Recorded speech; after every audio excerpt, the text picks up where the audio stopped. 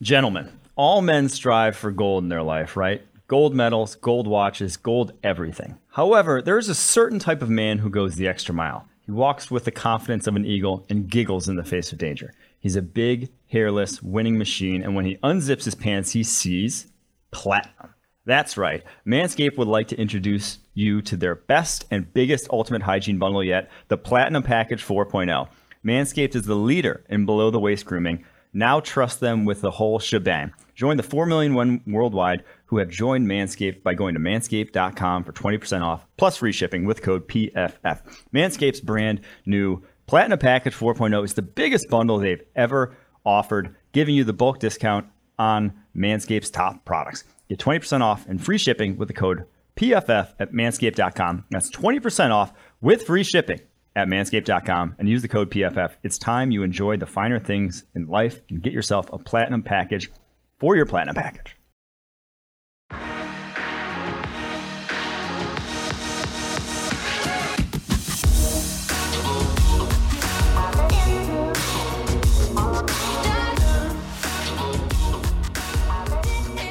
What is up? Welcome into the Thursday episode of Talking Ball, September 15th here, previewing a little bit of the weekend slate. In a way, we got a jam-packed episode for you, though. We got power rankings off the top here. NFL power rankings, my favorite thing. My favorite thing early on in the football season, every single year, because they don't mean shit, but everyone clicks on them. They are, I feel like people have, sort of like a decade ago, they were the hottest thing in the streets. Like everyone loved power rankings and like rankings in general. And people have like wised up to realize that they're all meaningless, but we're still going to go through them. So we're going to do those off the top. We're going to do rookie stock report after that. We're going to do a little bit of bet recap after that. The bets we gave on last week's show, a little bit of bets for the weekend. We're going to do PVOs after that. Listener takes of the week. Would you rather? And then interviews with South Carolina head football coach Shane Beamer and Illinois head football coach Brett Bielema at the back end. But we got to start by pouring one out to Dr. Odds.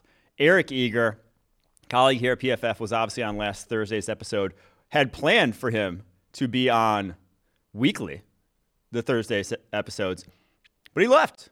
He left us high and dry. No, he got a great opportunity with a new analytics company being formed for player or basically team building purposes by a billionaire hedge fund manager, Paul Tudor Jones. And he's going to be running their analytics department. Fun fact, they actually reached out to me about that job, and I told them I've never built an analytics model in my life. So that conversation didn't last too long.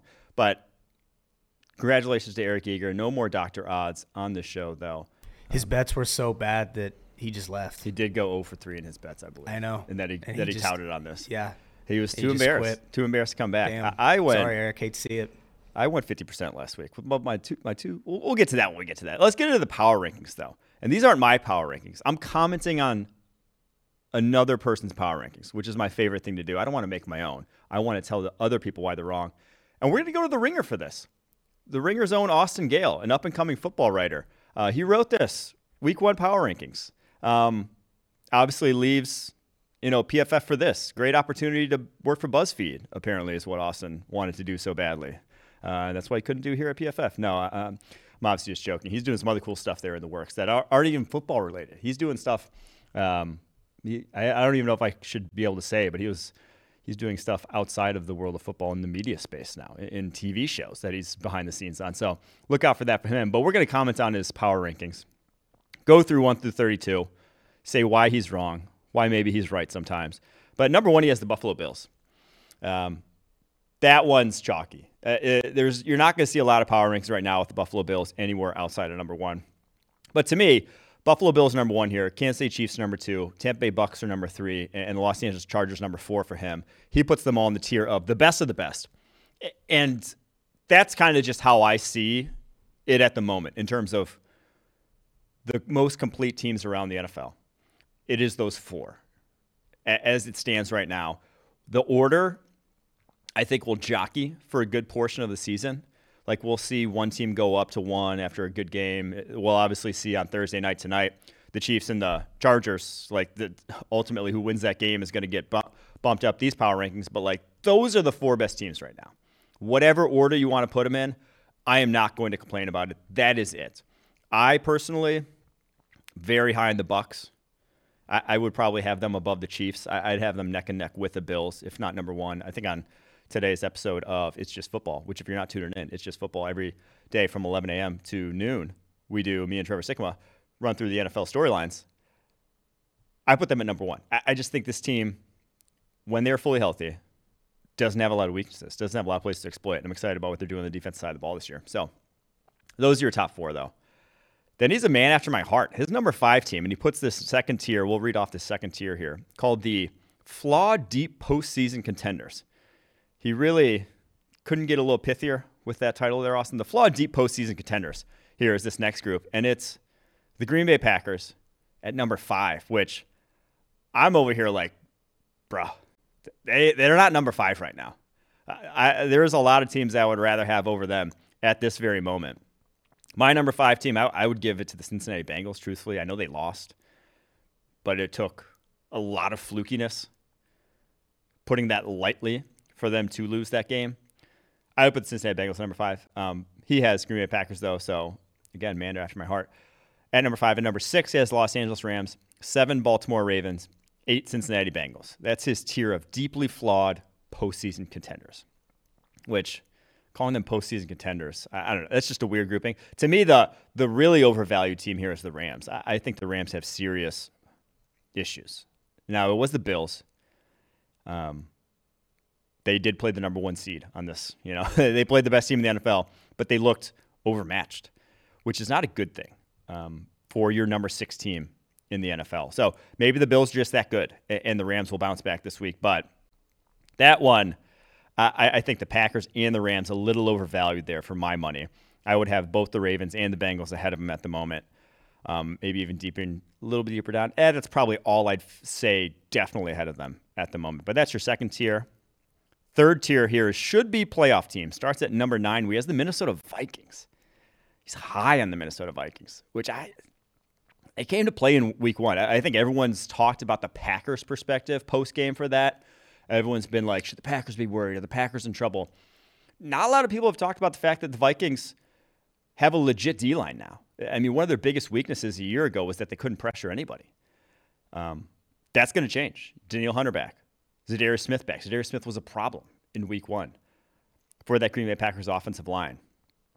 So I do think this Vikings team is a legitimate, I don't know if I put them 9, but I will be surprised if they don't make the playoffs, barring full health. Like, if they stay healthy, this is a playoff team this season. And number 10, he has the Denver Broncos at number 10.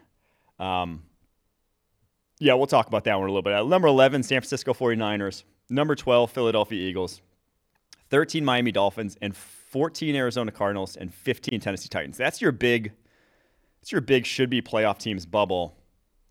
And, brother, I can't believe Austin Gale, the single biggest hater of Steve Keim, the single biggest hater of Cliff Kingsbury on planet Earth, ranks the Cardinals 14th, doesn't drop them a spot after probably the most embarrassing loss of any team in week 1. Lost 44-21 to the Chiefs. It wasn't that close. Still has them the 14th best team. That's one I think should be a little lower. I'm surprised he has the Eagles only at number 12. Trevor Sikkema put the Eagles at number 5 in his power rankings today. Again, it's just football. If you're not tuning in, you're missing out. But he put them at number 5. I don't get on board with that, but I also think they're probably a touch in between 12. Somewhere between 5 and 12. Bump them up. Give them the 10 spot. At least swap them out with the Denver Broncos, who lost, the 10 team on this list, lost to the Seattle Seahawks in a touch of a fluky game, but also a game where I wouldn't say they were outclassing the Seahawks. Like, yeah, they should have scored at the goal line on at least one of those 2 possessions that they fumbled on. But it wasn't as if the Seahawks didn't belong in the same football field and things just bounced the wrong way. Or it wasn't as if the 49ers game, who lost to the Bears obviously, but had just unplayable conditions at Soldier that are going to cause things to be a little fluky. No, the Broncos they just didn't show up against a team that everyone's picking to be maybe number 1 overall pick. So I'd move the Broncos down a little bit. I'd move the Eagles up a little bit, and I'd move the Dolphins up a little bit. Number 13, I think the Dolphins are a little bit better than that. I think this defense hasn't missed a beat, and the offense is going to be a much different animal than it was last season. Obviously, the guy's been pumping up them all off season, so that's probably why. Here's an interesting tier, though, because I feel like his 16 and 17 teams on this list 1,000% deserve to be bumped up into the above tier that we just talked about. This should be playoff teams. And it's the Indianapolis Colts and the New Orleans Saints. Maybe not necessarily the Colts after tying the Texans, but I called the Broncos game not necessarily fluky in losing to the Seahawks. It was fluky that the Colts tied the Texans. They completely outgained them. I think outgained them by over 200 yards. They missed an easy game-winning field goal. I do think that the Colts are still a good team, still a likely playoff, or still in the mix to be a playoff team. Obviously, AFC's loaded, but comes in at number 16 here for Austin Gale of The Ringer. Number 17, New Orleans Saints. I think they bounce back in a big way this week against the Bucs and look like they're legit. The Falcons game, yes, it took a lot for them to come back to beat the Falcons, but I think there were some encouraging signs from the Saints, especially offensively, in their ability to move the ball down the football field when they have to move the ball through the air. When the Falcons knew that was going to be the case, that wasn't an option for them last year. They didn't have the receivers to get it done. So I'm encouraged by the Saints. I think they should be up a tier on this list. But then you have the Dallas Cowboys at 18, which without Dak Prescott, they're in the bottom 5, in my opinion. That's too big a gap between him and Cooper Rush to put him up at 18. Cleveland Browns coming in at number 19. Las Vegas Raiders at number 20. And New England Patriots at number 21. That is your on the bubble tier. And then last tier is here. Long shot playoff hopefuls. And again, Austin, we got to work on these names for next week. These are needs something a little snazzier, all right? Long shot playoff hopefuls is not getting it done for me. It's not grabbing my eyes for a headline. Come on, buddy. He has Pittsburgh Steelers, which apparently TJ Watt's injury not season ending. Now he is on IR 6 weeks, but not complete. So not a complete death knell to that defense. Obviously, still have a ton of talent on that defense. So I would call them a long shot playoff hopeful. Washington Commanders at number 23. Seattle Seahawks at 24. New York Giants at 25. Carolina Panthers at 26. Jacksonville Jaguars at 27. The Chicago Bears at 28. Yeah, that tier is just kind of meh. Is kind of how I feel about there's not a quarterback that's done enough to get me super excited yet. There are obvious holes up and down these rosters in certain places, whether it's, Steelers, your offensive line, whether it's the Commanders, your linebackers are trash. Whether it's the Seahawks and your secondary now without Jamal Adams for the season. Just a lot of issues on those teams to just make it unlikely for any of them to really make a serious run at the playoffs. And then the last tier, I am the number 1 overall pick. I feel like he did some of these teams dirty here. The Detroit Lions in this tier, that's egregious. Number 29 on this list, Detroit Lions. Eric Eager, now almost former PFF employee with Austin Gale, would be rolling in his PFF grave if he were still. That analogy didn't come to fruition there, but that's just too low for the Lions. They lost the Eagles by 3, and I get they had to come back for it, but man, I do have concerns about Detroit's defense. I think they're talented, but 455 yards of offense to the Eagles in week 1. They got to bounce back quickly from that. Maybe the Eagles are just a house offensively, but that was not a good showing for them. I do love this offensive line, though, for the Lions. That's like easily the best offensive line of anyone. We've said the long shot from 22 on, the long shot playoff hopefuls tier into the eyeing the number 1 pick tier. The Lions have a night and day offensive line from anyone else in this tier, in the bottom 10, which is why I think of them higher than the 29th best team in the NFL right now. Atlanta Falcons at 30. We'll see. I mean, they put up a great fight against the Saints. I think I called that game a game that they're going to be happy they lost in 8 months. But has to suck right now against a division rival that they were in control in the fourth quarter. Very curious to see how they look in subsequent weeks. But I think the secondary with A.J. Terrell and Casey Hayward can give some people problems on that side of the ball, at least passing offenses. I'm not sure they have enough to stop a lot of the better run games around the NFL, but they can shut down some wide receivers. 31, Houston Texans, 32, New York Jets. Yeah, until Zach Wilson comes back and does anything, I don't think those are hot takes. Those are probably your favorites for the number one pick right now. I would toss maybe the Bears in there. It's weird. Week 1 was so weird. There just weren't a lot of teams that came out and shit the bed in week 1, you know? Like there wasn't like, oh yeah, that's why they're, going to get the number one overall pick, which there usually is. Like some team who just comes out and doesn't look like they have it. Or like often is teams that just haves and have-nots in the NFL. I think the parity right now is pretty league-wide to where I'm not saying like those teams can make a run at the playoffs, but they can beat playoff teams in any given week. I don't think there's, outside of the Texans and Jets right now, there's not a lot of teams that I think are really just flatlining in terms of what they're bringing to the table. Those are the power rankings, though, from Austin Gale. Wanted to give him a little shout-out, give him a little pub. Go and check him out on The Ringer. Support good journalism like that. All right, let's get into the rookie stock report. Talk about some rookies around the NFL who have caught my eye week 1. And obviously it's week 1. And if you think back to Justin Jefferson's rookie year, he didn't even do shit in week 1, right? He didn't even play. He was getting out-snapped by Olabisi Johnson. So again, I don't want to say take it with a grain of salt. I don't think that's how I'd couch any analysis of rookies. It's more just like, this is what is happening right now. I'm not giving you an outlook on their entire careers. I'm just saying this is probably who they're going to be like weeks 1, 2, 3, 4, like early on in their NFL careers. Just like the power rankings. Exactly. It doesn't matter. This is who they are right now. Kind of doesn't matter. Well, it kind of does. It kind of matters for like this week, here and now. Once we get like to the end of the season, it'll be a completely different story. It matters for clicks. Yeah. But so stock up in the rookie stock report. I kind of just went as a group here. This rookie cornerback class, I was very impressed by a number of these guys. Not only the first rounders, who I don't think anyone looked bad out of the first round. You had Sauce Gardner, looked excellent. As advertised, it's probably just the way to go about it. Like everyone thought he was going to be excellent. Everyone saw the tape against Alabama. Everyone saw him hold his own and dominate, the group of 5, which Luke Fickell said he doesn't say group of 5, but I say group of 5. Everyone saw that, 8 yards in his debut. 2 targets, 1 catch, 8 yards. They had him on third downs tracking Mark Andrews. That's how confident they felt about him.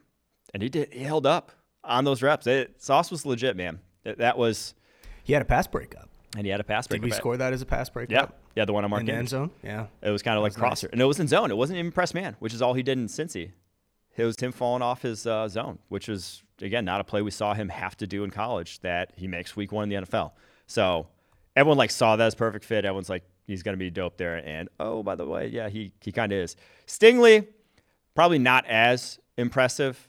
6 and 9 targets, 81 yards, pass breakup. But this was the one where it's when he got drafted, everyone's like, I don't know if he's a cover 2 corner for Lovie Smith. I don't know if he's the guy for that scheme. But we also don't know how long Lovie Smith's in the plans as their head coach there, which is why I think they drafted Stingley. Because of their 92 defensive snaps, 7 were man coverage calls. Stingley was the man cover corner in this class. That is why you were drafting him. So 7 of those. And on those 7, he looked great. He had a crosser against Michael Pittman that could have been a game. It was towards the end. I think it was in the fourth quarter that would have gotten them into easy field. I think it was right before the missed field goal. Would have gotten him into easier field goal range. And he made up ground on Pittman quickly. I think that's my biggest takeaway from Stingley is that, man, he came out 4.4, 140 or whatever as pro day on the football field, making up on crossers, digs when he's a little bit behind so far this preseason and in week 1. His gear to get there is special. That guy's top end speed is something else. So that's probably the biggest takeaway from Stingley. Trent McDuffie, I don't think I touched on it on Monday's episode. He was electric. It's so sad that he I guess pulled hamstring, maybe a little bit more than a pulled hamstring because he's on IR, going to miss until at least week 6, I believe. 21 snaps, wasn't targeted because there wasn't a single opportunity to target him. Now he's going up against, some scrubs for the Cardinals. Not going to sugarcoat it. Like, those guys were not good that he was going up against for the majority of those. But he didn't make mistakes. He looked, and I'll say this. I thought McDuffie was a hell of an athlete coming out of Washington, but I didn't think he was the fastest. He looked quick. He looked quicker on tape than he did at Washington, to where you could feel really good about that guy when he comes back. Now, the hamstring, obviously, going to be limiting him, going to be something to monitor even when he does come back. But that was very impressive. First game, rookie season tape from a guy like that. No wonder why he just, won that job, and they haven't even discussed anyone else there on the outside cornerback. So McDuffie was great. Kaiir Elam, solid in his debut. 3 of 3 catches, 23 yards. He had the lowest grade, I believe, of any of these guys in week 1 of the first rounders. I wouldn't describe it as, it was kind of up and down. I don't think he played poorly by any means. The grade obviously isn't going to be too flattering because he allowed multiple first downs, no pass breakups, nothing like that. But he's very good at the line of scrimmage still. And he's only 21 years old. Dude was the youngest. It was either him or Stingley. They were both 20 when they got drafted. They are both young, and to see Elam already hanging with dudes at the line of scrimmage and press, an encouraging sign. The other encouraging one there for the Bills too, Christian Benford, 6th rounder, the Villanova guy. I wish I had more tape on him coming out of Villanova because he was sick when he played Penn State. Very good. But it's just difficult in that level of competition. I can't believe he wasn't like a Senior Bowl invite guy. But 3 of 5 targets, 55 yards, but he had a pass breakup. Just excited to see what he does in the future. Outside the first round, a number of guys impressed me too. Roger McCreary, 1 target, 1 catch, 5 yards. Solid outing from him, obviously going against the Giants receiving corps.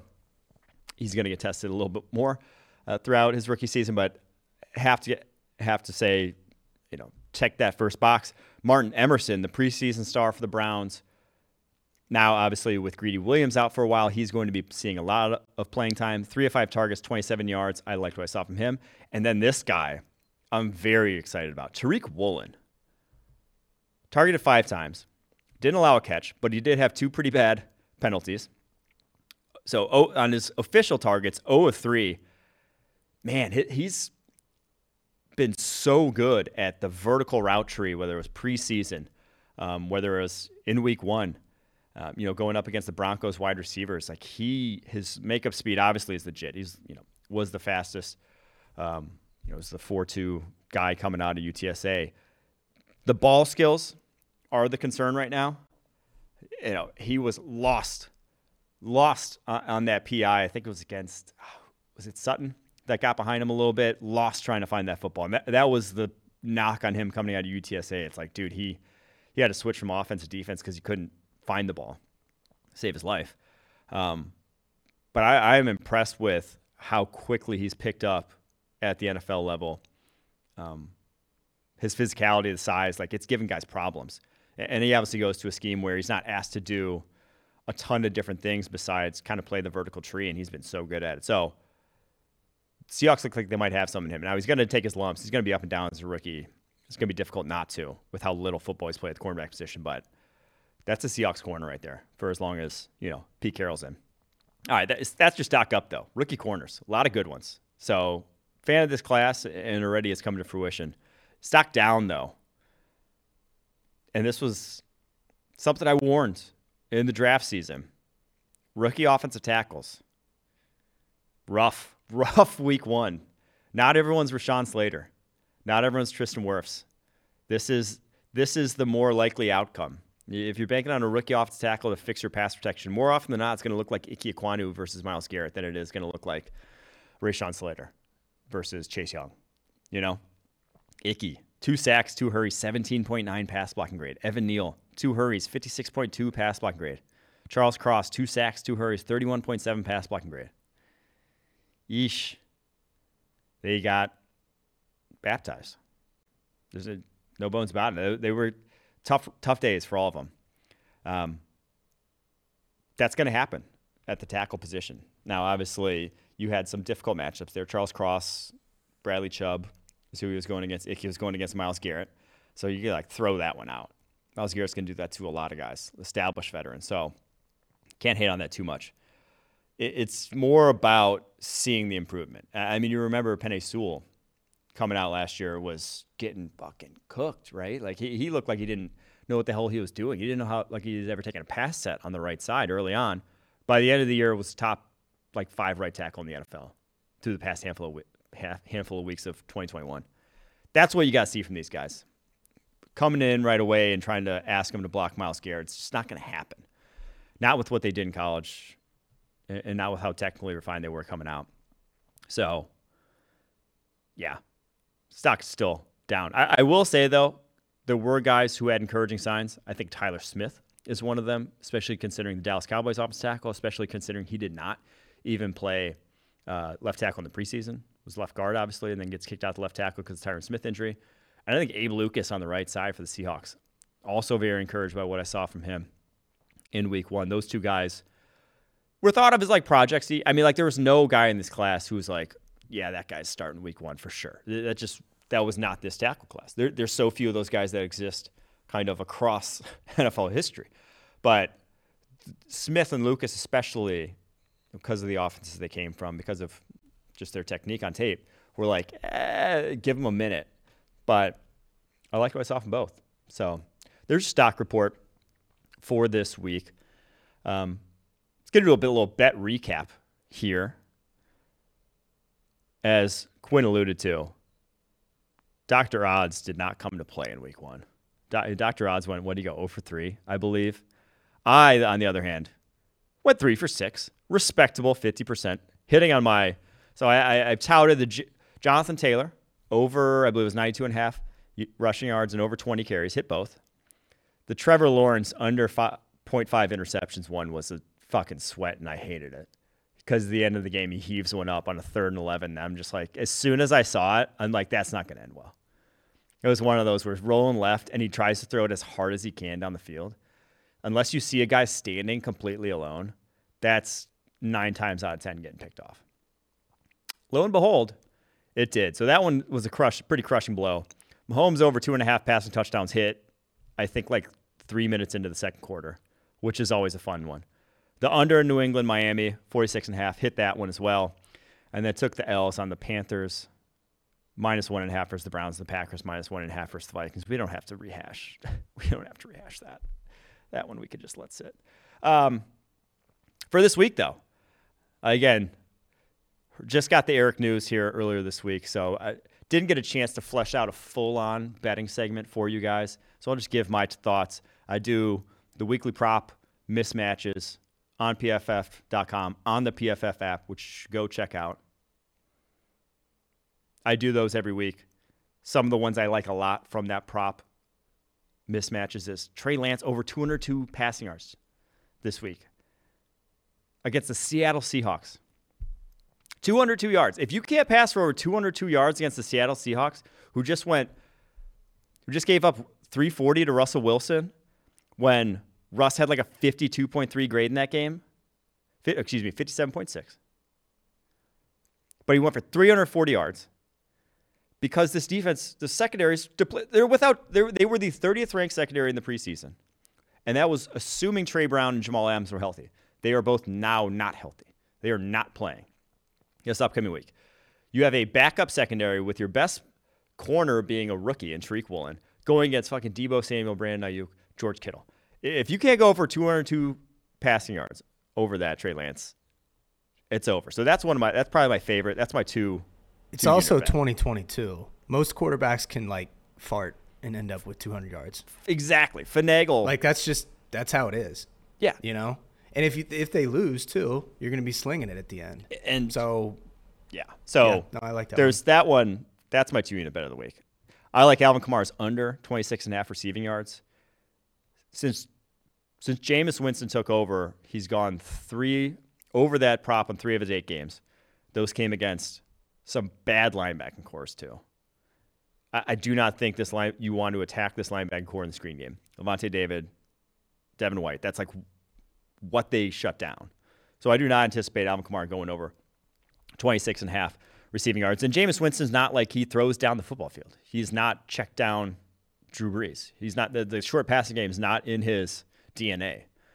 So I like that one. And I also like Elijah Moore under 50.5. I just think that, so Jets facing the Browns, Browns secondary is very legit. And they have like quick, fast corners. Newsome was a 4.3 guy. Denzel Ward was a 4.3 guy that can match up with Elijah Moore's speed. And I think it's going to be a game script that's going to be just running the football. I mean, they passed damn near 60 times last week, the Jets did. And Elijah Moore still didn't go over that prop. Because you got a backup quarterback. You got Joe Flacco. So I do think that with this secondary, with the fact that it's probably going to be a low-scoring, run-heavy game, I like the under for Elijah Moore there as well. I got the Bengals at -7 against the Cowboys when that one released. That one's probably going to climb up. I mean, Cooper Rush against this Bengals defense, that to me is still mispriced. 7.5. I would bet that one all the way up to like 9.5. That's just, that screams blowout. I get that it's in Dallas, but that one screams blowout. And then my last bet of the weekend, Packers-Bears. Under 41.5. I saw these teams play offense last week. You can't convince me that game's going to go over 41.5 points. I think the Packers busts in coverage in week one were, that's why they gave up the points they did. I don't think they played poorly defensively. It was just like 3 lapses in coverage against the best, like a top 3 receiver in the NFL. Bears have nothing of the sort. The Bears do not have that. So I'm going under 41.5. Sunday Night Football. We'll be watching. Tuned in. Those are the bets of the weekend. Let's get into some segments, though. Talking PVOOs here. Positive Vibes Online Only. My favorite segment every weekend. Lets me vent. And we had my favorite PVOO to date. Like a tweet that's so bad that it's good. That it actually, made me laugh how bad this tweet was. And it comes from Michael Lombardi. Or just like how inaccurate it's just, okay, let's get into it. Michael Lombardi tweeted this. I had no stake in the game, but last night's decisions kept me sleepless. In 3 games the past weekend, coaches turned down an easy 3 points and failed to score a touchdown. Naturally, they all lost in a close game. Had they kicked, they won. Jack, meaning Jacksonville, Indy, and Denver. Whew. And he's referring to last night's game in which was Monday night, which the Denver Broncos literally settled for a kick instead of going for it and lost. So that's point 1. Point 2, Jacksonville lost by 6 points. The score was 28-22. So his point of had they kicked, they won. Had they kicked, it's 28-25.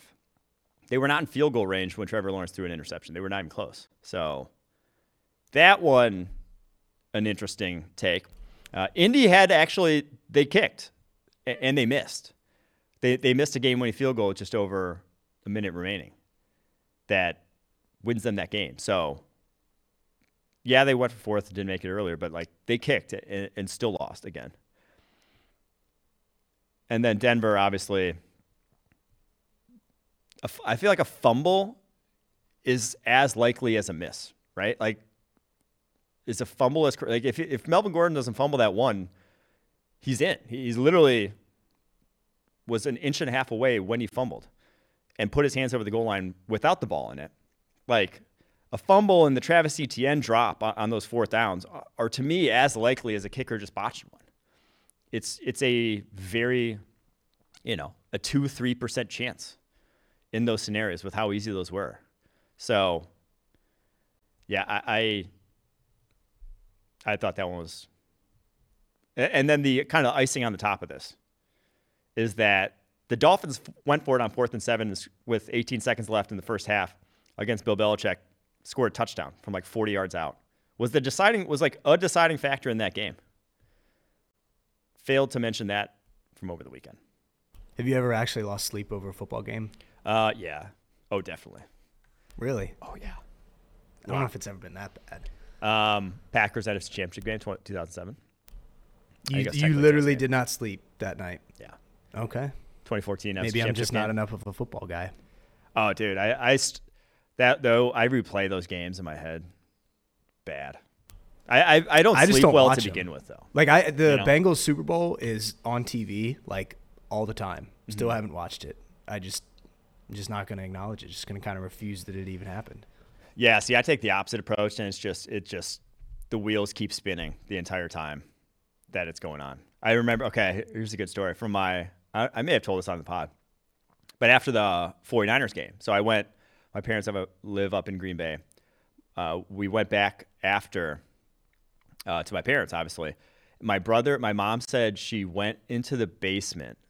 So after the Packers 49ers playoff game, Packers lost. She went in the basement at like 4 a.m. because she heard something downstairs. My brother was just drinking Miller Lights alone in the laundry room, and it was completely dark. And she's like, "What are you doing?" He's like, "I'm just thinking about the game." So it runs in the family. Yeah, but at a certain point, you don't just like, I've had like 17 of these. Like, I'm just gonna shut it down. I do. I mean, that's some point. So you actually did sleep. But I lose some sleep over it. He lost more sleep than I did. He was taking it on the chin that day. Also, what a crazy abbreviation for Jacksonville. Jack. Just Jack. I don't think I've ever seen that before. I haven't either. I kind of like it. Jack City. All right, next one up on this list. Actually, we got to talk because Albert Breer actually quote tweeted it with like agreeing with Michael Lombardi here. And he said, "I remember taking a coaching football class with Jim Tressel in 2001. And it was the first time I had heard the old adage, end every series with a kick. Sounds conservative, but it's actually really not. It's logical." And then someone said, did you watch the Giants game? They literally didn't and won the game because of it. But also, Luke Fickell has refuted that theory himself. He said, I had to unlearn that philosophy because he said it was dated. It was a dated philosophy to end every series with a kick. It just is.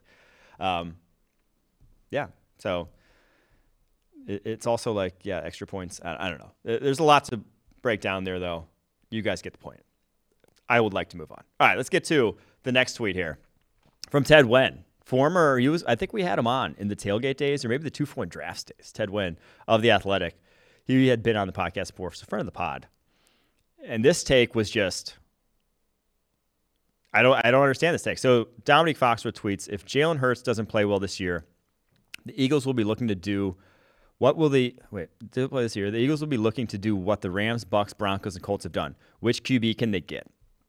And Ted Nguyen quote tweets it with this. If they are a middling QB, which would be disappointing but not bad enough to get to a top pick, they should go get Tyler Huntley?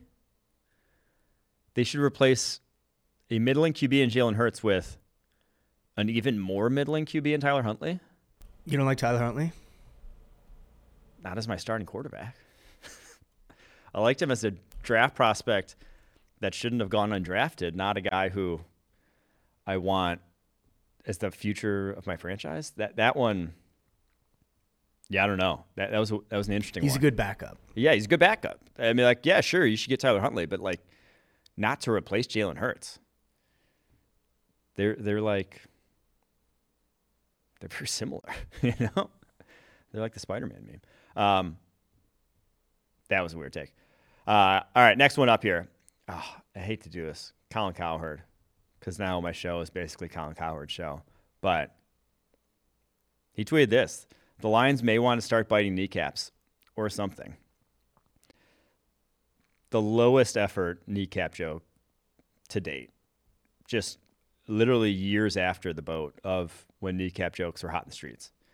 That's not your best, Colin. And I think your likes reflected that. 676 likes. He has 1.6 million followers. If he tweets out a fart noise, it gets 500 likes. And that's approximately how many likes he got in that one. He quote tweeted the end of the Broncos game and said, I just can't get over this ending, and it got almost 3,000 likes. That's how much people disdain your late attempt at a kneecap joke. And he's a big-time fun-to-watch guy. He is. He tweets out fun to watch a lot. And videos where he's just on his patio, just smoking cigars. So if you're gonna be Colin Cowherd, you need to start smoking cigars, and you need to touch your mic too. You ever notice that? He's constantly. He always adjusts. You don't touch your mic enough to be Colin Cowherd. Not enough. That's why he's the king. But he could fuel his own Save Your Likes and fun to watch segment. He could. He's the king. That's why he's the king. Last one on this list here. And if you are a Talkin' Ball Movie Club member, which you should be, if you're listening right now, you are, and you watched American Underdog, you'll love this Mike Martz quote about Trey Lance and Justin Fields. Can we play it? Yep, right on the clip. I know this, he can only go up. He can only get better because you can't get any worse than what he did today. I'm just shocked at the Bears. Sorry about that. I mean, they took this quarterback. They went up and they spent a lot to get him, and he was less than remarkable would be the kindest thing that you could say about him.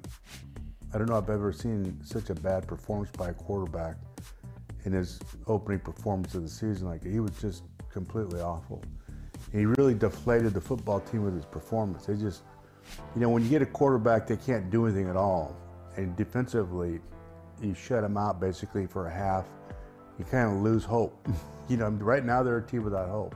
I want their eyeballs. Yeah, I've never seen anything about this kid that was encouraging at all. He really has to plan himself to make a good throw. He's not a quick decision guy. Everybody's shot in the rear about him being a mobile guy making plays with his feet. He looked like a fullback stumbling around trying to run the ball to me. I mean, he's not Lamar, so I don't know what he is. He's not a particularly good guy running with the football. And based on what I saw today, I mean, he missed two guys completely by themselves. I know it was in the rain, but quarterbacks do that. You make those throws. I know this, he can only go up. He can only get better because you can't get any worse than what he did today. I've never liked him. I still don't like him.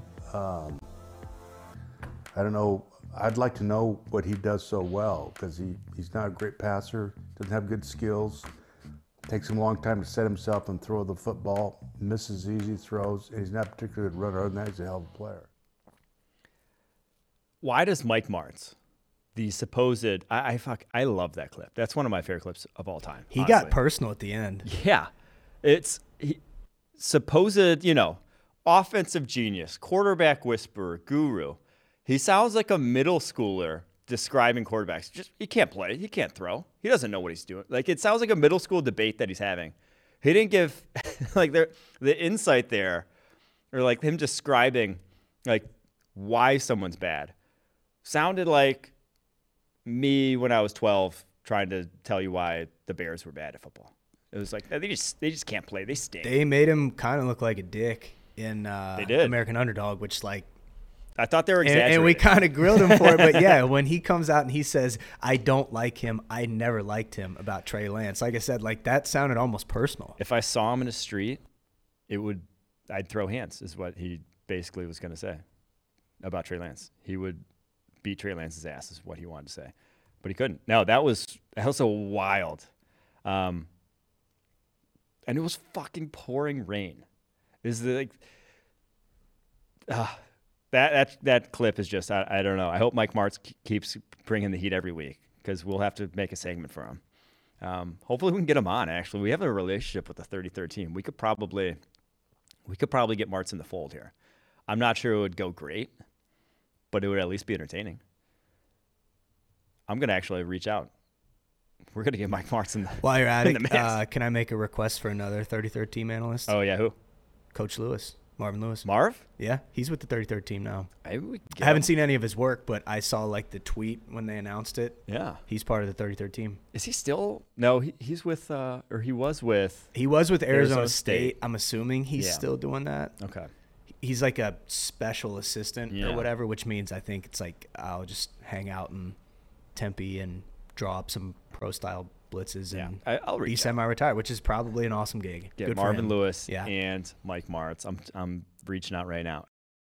If you haven't heard by now, Underdog Fantasy is the best and easiest place to play fantasy football this summer. We've all been there in fantasy football leagues. It's Sunday morning and you're digging through news reports trying to figure out whether to start your stud wide receiver that tweaked his hammy, or you have a player on your team that hasn't been getting in the end zone. And then one week he suddenly goes off for 30 points on your bench. With Underdog Fantasy, all the stress of who to start each week is lifted off your shoulders because it's best ball format. Draft your teams before the season starts and get the best score in your lineup each week. Right now, you can draft in Underdog's Best Ball Mania 3 tournament to take your shot at $10 million in total prizes. Plus, Underdog is going to double your first deposit up to $100 when you sign up with the promo code PFF. That's right, $100 in free money. Also, if you play 10 of those dollars using promo code PFF, you get a free PFF subscription. So basically, you are paying less than what you would pay at PFF.com. And that's a little cheat code there for you. Underdog drafts close before NFL kickoff, so what are you waiting for? Head to UnderdogFantasy.com or the App Store, play $10 with code PFF, and draft in your Best Ball Mania team today. Get ready for the NFL Week 1 action with DraftKings Sportsbook, an official sports betting partner of the NFL. Bet just $5 on any football game and get $200 in free bets instantly. And now, everyone can experience the thrill of DraftKings early win promotion.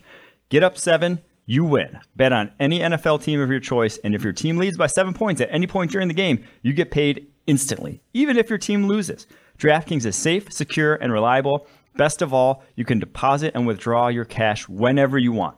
Download the DraftKings Sportsbook app now and use the promo code PFF to get $200 in free bets instantly when you place a $5 bet on any football game. That's PFF, only at DraftKings Sportsbook. 21 plus in most eligible states, but age varies by jurisdiction. Eligibility restrictions apply. See DraftKings.com/sportsbook for terms and resources. Gambling problem? Call 1-800-GAMBLER. In Tennessee, call or text the Tennessee Red Line at 1-800-889-9789. In New York, call 877-8-HOPPANY or text HOPPANY 467-369. One per customer. Minimum $5 deposit and wager, $200 issued as 8 $25 free bets. All right, let's get to the takes of the week. You guys sent in a number of takes this week. We got some good ones. I think we got one that's going to get a high score here. But let's start with whichever one you got queued up first here. This first one is from Dan. Hey, Mike. This is Dan from Ohio. I got a hot take. Thursday night football is supremely superior to Monday night football. The reasons are obvious. Thursday night, nice prelude to the weekend.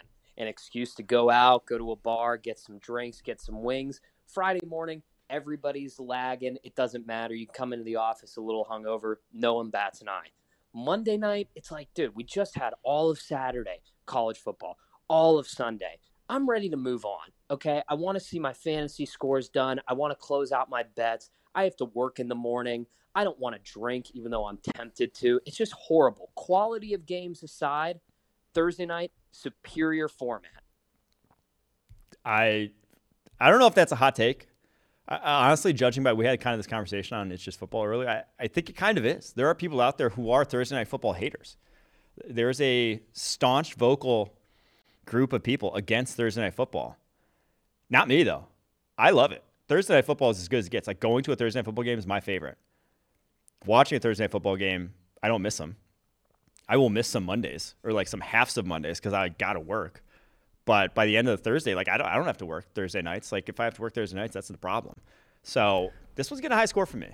What would you say before you score? What would you say are like the two sort of, not necessarily like your opinion, but sort of like the public perception? Like what are the two worst time slots? Because I kind of have an opinion about this, and it plays into one of my later questions. People don't like. I think Thursday night football does get hated on. Like that's most. On Thursday night football. I think is one generates the most hate. Yeah, which I don't agree with either. Yeah. But a lot of people, if you just like log on Twitter right now, a lot of Chiefs and Chargers fans are probably going to be like, "Oh, why the fuck do we have to play on Thursday night?" Yeah. And I think like the 4 p.m. gets hated on too. Yep, that was my other one too. Yeah. Which again, I like 4 p.m. kickoffs. I know I'm in the minority there, but a lot of people don't like those. Yeah. Dan from Ohio brought it, though. I love everything about that take, honestly. Not a lot he messed up there. It's getting an elite grade for me. It's going to get a 92.3 overall grade, Dan from Ohio. And also, Dan, if you're in town for the Thursday night football, Bengals, Dolphins game, I'll buy you a beer because that take was so good. And you're in Ohio. So I'm not sure how far away. You can be very far away in Ohio, which I didn't realize until I moved here. You can be like 5 hours away from someone and still both live in Ohio, which it's a bigger state than I thought initially. All right, let's get to the other take. Yep, this is from Neil. Shout out, Neil. Hey, Mike. I've got a take about young quarterbacks. So PFF has notoriously been very aggressive at getting the quarterback. It's the most important position in the game. And, you guys have advocated for things in the past that other people wouldn't have. I believe some members advocated for the Washington Commanders to take Tua Tagovailoa at 2 instead of Chase Young the year after they drafted Dwayne Haskins in the first round. Now, we've seen quarterbacks being put in crappy situations. I think that NFL teams should be more prepared for when they're going to draft a rookie quarterback. They should know maybe years in advance or months in advance if they might be drafting one, and they should make sure that they have a really good, or at least a decent roster, so that QB is not going to get killed. And if they don't, then maybe they should bypass even someone who's thought of as a highly touted prospect. What do you think? So, I think there are points of that I agree with, in that if you have a shit roster, or I guess the better way to put this is, if you knowing where you are as a roster is probably one of the most important aspects of roster building. So if you know, I guess I'll give the Bears in 2021 as an example. When you know you're going to suck that upcoming year, when you know you're depleting in talent, when you know you're going into a bad cap situation, don't mortgage the farm for a quarterback, basically, because it's going to be, as we've seen, very difficult to build anything around Justin Fields when you already have a bad roster, when you have a bad cap situation, and you're not picking at the top of the draft, when you're having to trade up to do so. Then I say yes. Like, don't mortgage a lot of your future when you have nothing on your roster to go get a quarterback. I can agree with that. But if you're like sitting at number 1 and Trevor Lawrence staring you in the face, I don't care that your roster stinks as the Jacksonville Jaguars was. Like, I would not have traded that away for picks to try to build this roster to then get the quarterback. No, you take the quarterback because of what we say about advocating for drafting another guy. It makes a quarterback on the rookie deal, building out the rest of that roster a lot easier. And we'll see it with the Bears next year, truthfully. They kind of took their lumps because they had a transitional year. They had a GM who was trying to save his job, making bad long-term financial decisions. They let him have that draft, and they're paying for it this year with what they have to do. That's going to change next year. They have the most cap space of any team in the NFL at this very moment for the 2023 season. So, yeah, it sucks right now for Justin Fields, but next year it could be a lot better. And that's how quickly it can turn when you're not paying your quarterback $40 million a year, when he's making, under $10 million a year. So that extra $30 million in cap space that the Chiefs don't have, that the Bills don't have, that the Packers don't have because they're paying their quarterback all that money, you now can use to make 3 or 4 starters, add 3 or 4 starters in free agency with that money. So I will give this take. There are some aspects I agree with, but you're not passing on a guy who's there. You're at the top of the draft. Franchise quarterback's there for you. You're not passing because you have a bad roster, in my opinion. So I'll go 63.4. Some positive takeaways, but on the whole, I think I just would say you're not passing. It's more so I'm not trading up. I'm not mortgaging more future draft capital. I'm not making the move the 49ers did if I don't think I have a good roster at the moment. So there you have it. There's your takes of the week. Make sure to send those in. Link, it will be below in either the YouTube, Spotify, whatever, the SpeakPipe link. Get your guys' takes here. Yep. I'll be grading them. SpeakPipe.com/talkingball. Talking ball. I almost said tailgate. Yeah. But it's very easy. I will put it in the description, but it's very easy to remember. That was a Russell Wilson-esque catch yourself. Yeah. Not to go Hawks. Let's go Broncos. All right, last segment here before we get to the interviews with South Carolina head coach Shane Beamer and Illinois head coach Brett Bielema. Let's talk a little would you rather. Why don't you kick it off first here? Yeah, so Thursday Night Football, obviously Chiefs, Chargers. Bengals are playing the Cowboys this weekend. Both have, I guess you can call them sort of jacks of all trades on defense. Derwin James, Micah Parsons, could play like multiple different positions on defense at like a Pro Bowl type level. So if you're starting a defense, if you're building a defense, who would you rather start with, Derwin James or Micah Parsons? Oh, that's tough. I'm just going to assume like health, obviously, because Derwin's had the injury. In the contract, don't worry about that. Health and contracts out the window. Because Derwin just signed that big deal, and Parsons, he'll get one eventually. Yeah. But just objectively, who would you rather? I guess it just kind of goes back to, PFF. Are you a company man? Coverage versus pass rush?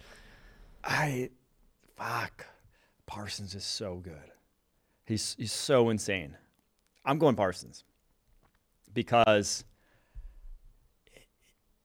he was their defensive turnaround last year. Everyone said Dan Quinn. Everyone said, Trayvon Diggs. It was Parsons. Parsons versus below-average tackles in the NFL is as big a mismatch as like a TJ Watt, as any edge rusher that exists. He is insane when he has that athletic advantage on guys because he is such a freak. Because no tackle has seen that combination that he has.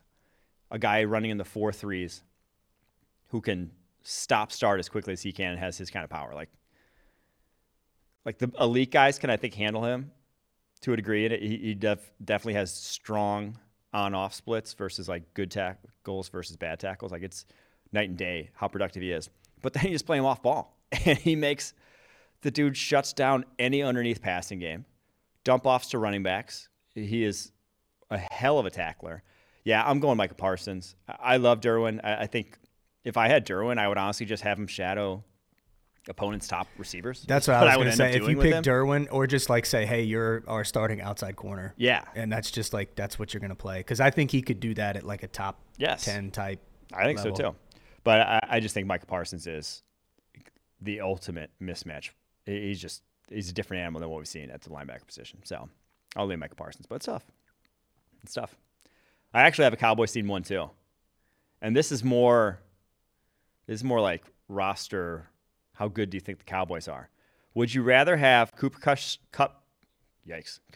I almost say Cooper Kupp, start for the 6 to 8 games that Dak is reportedly going to be out, or have him just start the next 16, excuse me? Basically saying. Yeah, just punting on the season.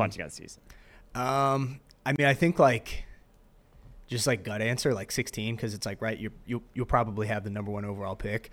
But I also do think like if you are Jerry Jones and you are the Cowboys and you are as big a spectacle as that is, like that'd be a tough sell. You know what I mean? Basically just saying like, hey, we're the Dallas Cowboys and we're going to like punt on this season. Yeah. Like the backlash that would come from that. Can't do it. So I guess if I was Jerry Jones, I guess if I owned the Cowboys, I'm caving to peer pressure. I'd say 6 to 8 and just be like, yeah, we'll try to salvage the season. Because like at that point, like, if you're 0-8 and Dak does come back, I mean, that's the thing. Is like you could still theoretically wind up with a top 5 pick, and it's not like you're going to necessarily have to draft Bryce Young, because you're rolling with Dak anyway. So you could still probably get a blue chip talent and not have to deal with the whole like when the Sixers tanked and they got fucking flamed for it. You don't have to deal with that. Yeah, it's basically a question of, is 6 to 8 games of Cooper Rush going to tank your season already? Too much? Is it salvageable after that? Yes. No, it's not salvageable. And I agree. I don't think it is. So at that point, I would want 16. So that's where I'd lean. Well, like if he's out 8 games too, and say you're 0-8, I mean, at that point, your roster is like a lot of those guys have probably packed it in. They mailed it in. Yeah. I'm trying not to get hurt, and Mike McCarthy's mailed we're in. getting out of here. Yes. Yeah. Mailed in his resignation. He'll be gone. All right. Next one up, unit. Yeah. So still sticking with Thursday night here. Thursday night theme. Chargers D-line or Bills D-line. So are you going with basically same thing as like the Bengals Dolphins, the first one we did? Are you going with the stars and scrub? Yeah, 2 elite guys or 1 star and then just a bunch of solid. What would you rather have? So I guess if injuries were a factor, like injuries in the injury risk, Khalil Mack got hurt last year. Joey Bosa's had injuries over the course of his career. I'd be a little more worried about that with the Chargers. But if we're talking full-strength D-lines, give me the elite guys. Give me the 2 guys who are game changers, because I think that raises kind of the level of everybody. And no one has 2 elite tackles to deal with that. You have to chip. You have to do things schematically that you wouldn't have to do otherwise. Whereas the Bills D-line, I'm not sure there's one guy you got to chip. There's not one guy where I'm like, he's definitely going to lose his matchup, or he's definitely going to win his matchup should we leave him one-on-one. I don't Von, I guess, falls into that category. Yeah, he probably still does. Maybe I'm hating too much on Von. Okay, Von falls in that category. That one's, fuck. Okay, give me this one's really tough. I don't know. My wheels are spinning too fast in my head right now for how much I shouldn't be talking this one through live. I'm sticking with the Chargers. Give me the Chargers. Who are you going?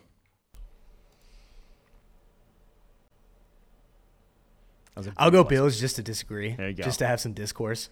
I do think the depth is a little more important along the defensive line, just because like you have to be able to rotate a lot of those guys. Because like a lot of those guys, I mean, if you're that big, you can't. Your edge rushers can, but like DTs definitely no. Yeah, you got to have bodies to throw out there because a lot of those guys can't play 50, 60 snaps a game.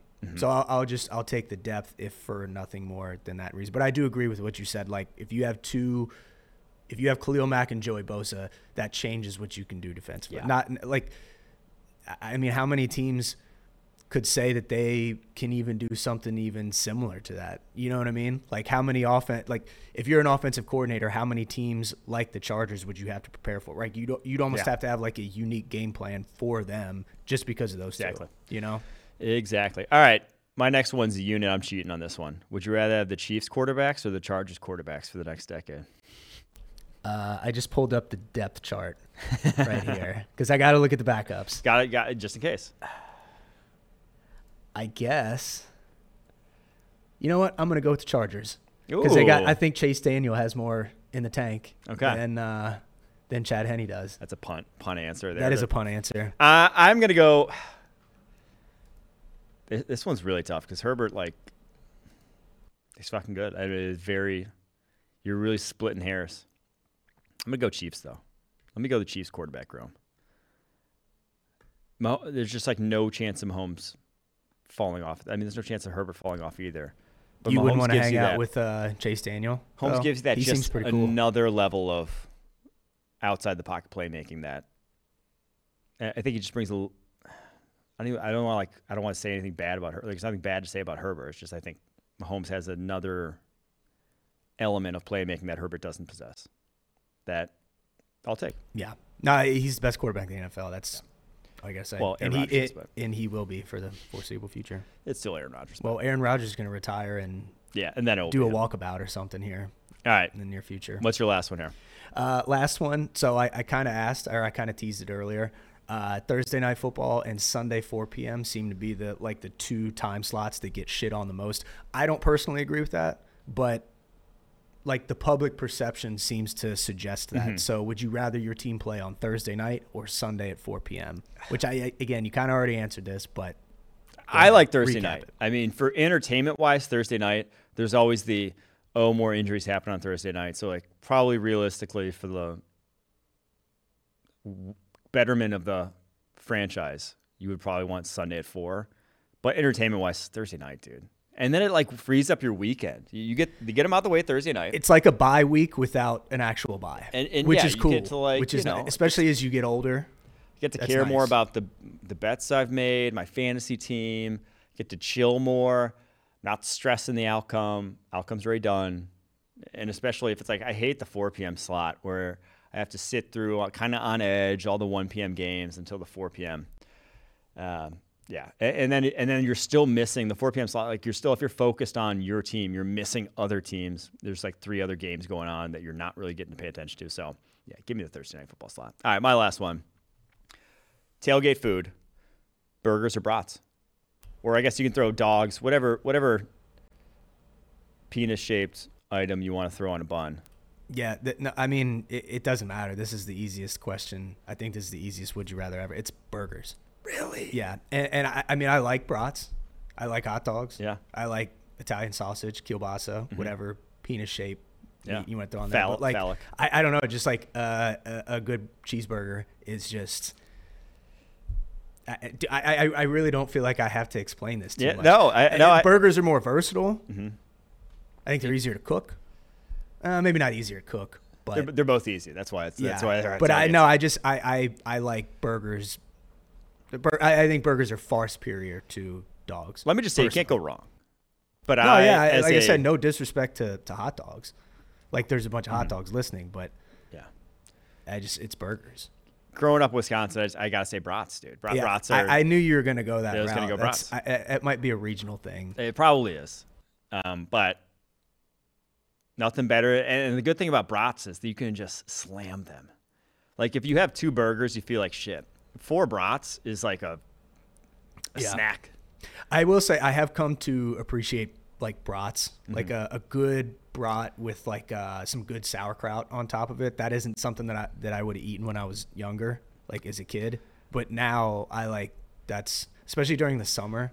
It's like a very enjoyable summer meal. Summer meal with a beer. I said meal. You're thinking beer. But yeah, a brat with either onions and mustard or a brat with just sauerkraut and maybe some stadium sauce. Always hot. Yeah, like a good bun, like a not quite like a full baguette, but like the thicker, like nice quality. Yeah, no, you don't buy the thin paper white ones. Those are poop. All right, that's Would You Rather for this week. Just a reminder: Movie Club next Thursday, Concussion starring Will Smith. It will be on Hulu or Amazon Prime if you have a subscription to either for free, I believe. Haven't watched it yet. We'll be checking it out over the weekend. Fun fact, NFL reduced concussions this preseason by over 50% with those helmet pad things. So good on ya, NFL, for that. We'll get to check out why in the movie this week. So we'll talk about that next Thursday. Now, let's get to interviews with Shane Beamer, South Carolina head coach, and Bret Bielema, Illinois head coach.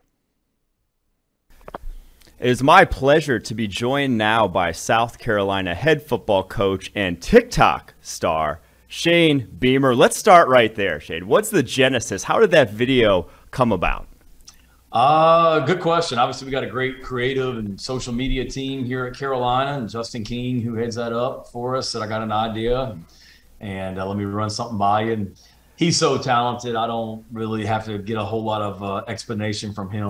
He just kind of tells me what he needs me to do, and I do it because I know he's going to be spot on. So told me about it and told me what he needed me to do, and went in there, knocked it out in about 5 minutes, and obviously was very successful.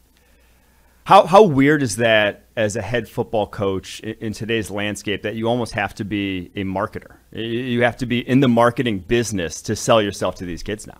Yeah, it's certainly different, and I think that's always kind of been the case in recruiting. I mean, you want to differentiate yourselves. You want to give high school prospects a glimpse into what you're about as a person and what your program is about.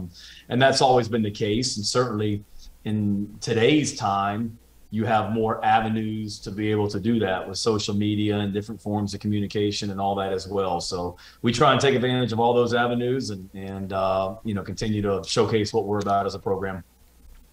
So growing up, obviously you had as much experience as anyone in how to coach from your father, Frank Beamer, head football coach of Virginia Tech for all those years. How much different was his job description and his lifestyle as a head coach back then versus what it is now for you with NILs, transfers, and like I said, all these marketing things that you have to do? Yeah, so much different. There's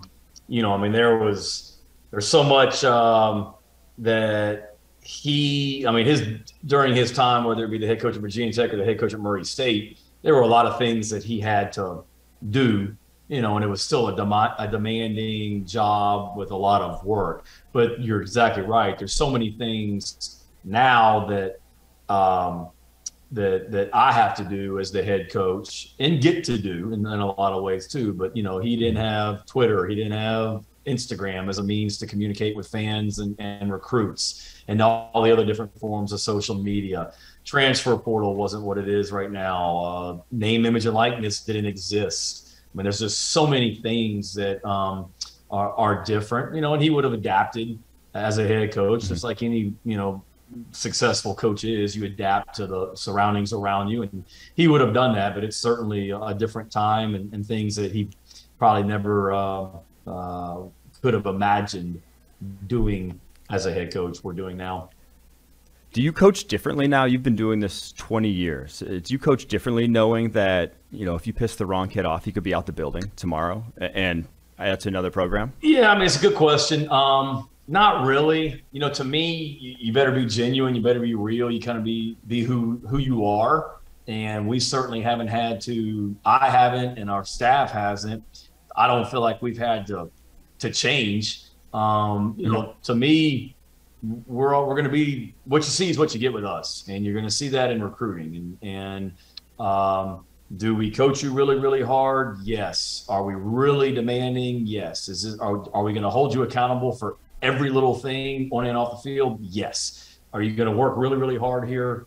Yes. But it's also, our players would tell you this, they know that our coaching staff and the people here in this program, it's a bunch of people that care about you and treat you with respect and as people first. And to me, if you do that, that's the kind of program that you want to have, and it's a program that people want to be a part of. I don't sit around each day saying, well, I better act this way around this guy or he's going to leave. No, I mean, we're going to be us, and it's for everybody. And if it's not, then we'll, cross that bridge when we come to it. But, we've had some people that have left our program, but we haven't had anybody leave this program because they're just flat out unhappy and didn't want to be a part of it. They left for the opportunity to play more at other places.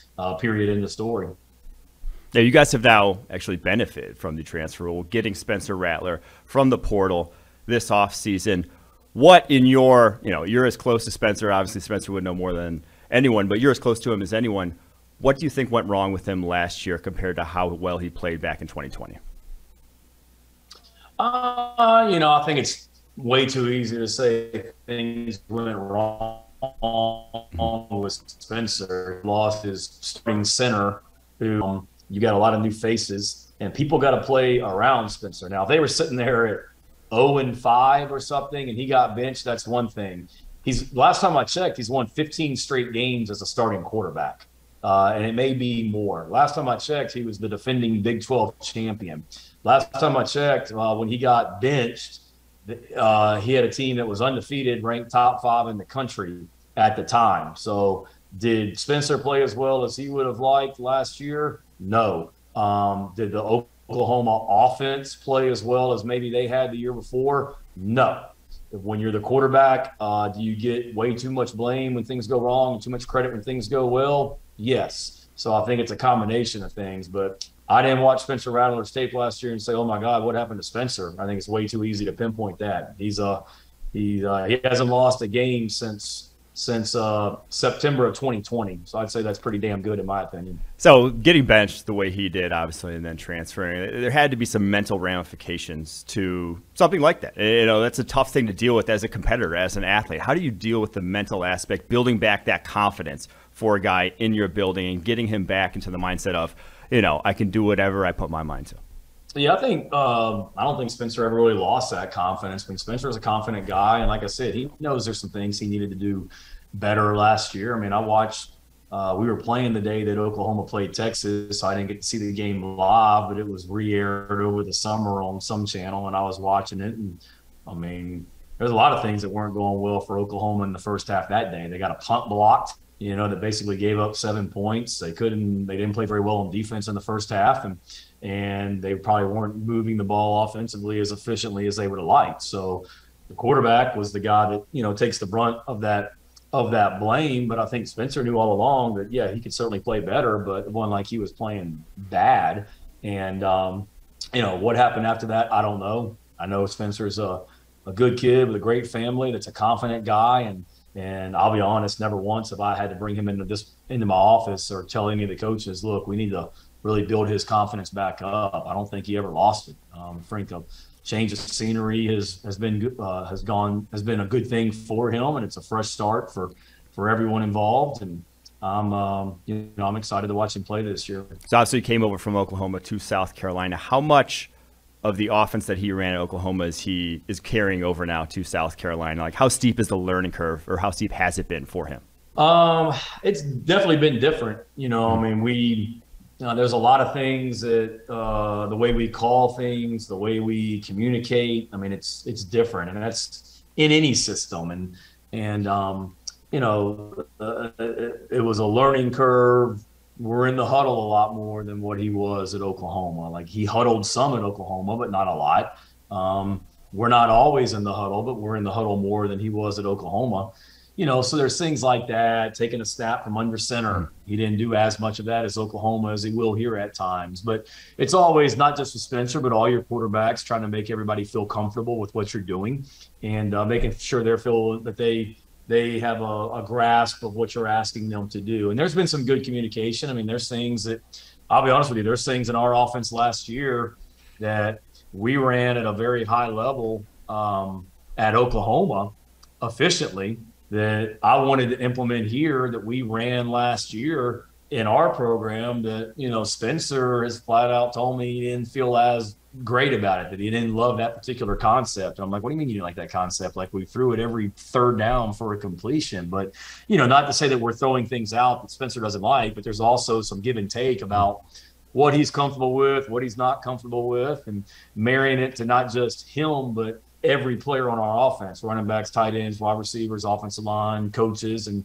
making sure there's a good collaboration with everything that we're doing. How do you make sure you're staying ahead of the curve sort of schematically? I know your father's defenses at Virginia Tech were like renowned for being innovative and changing the game and changing how defenses were played across college football. How do you make sure that you're on the bleeding edge of that and not just saying, here's our offense, this is what we run, and then getting passed by others?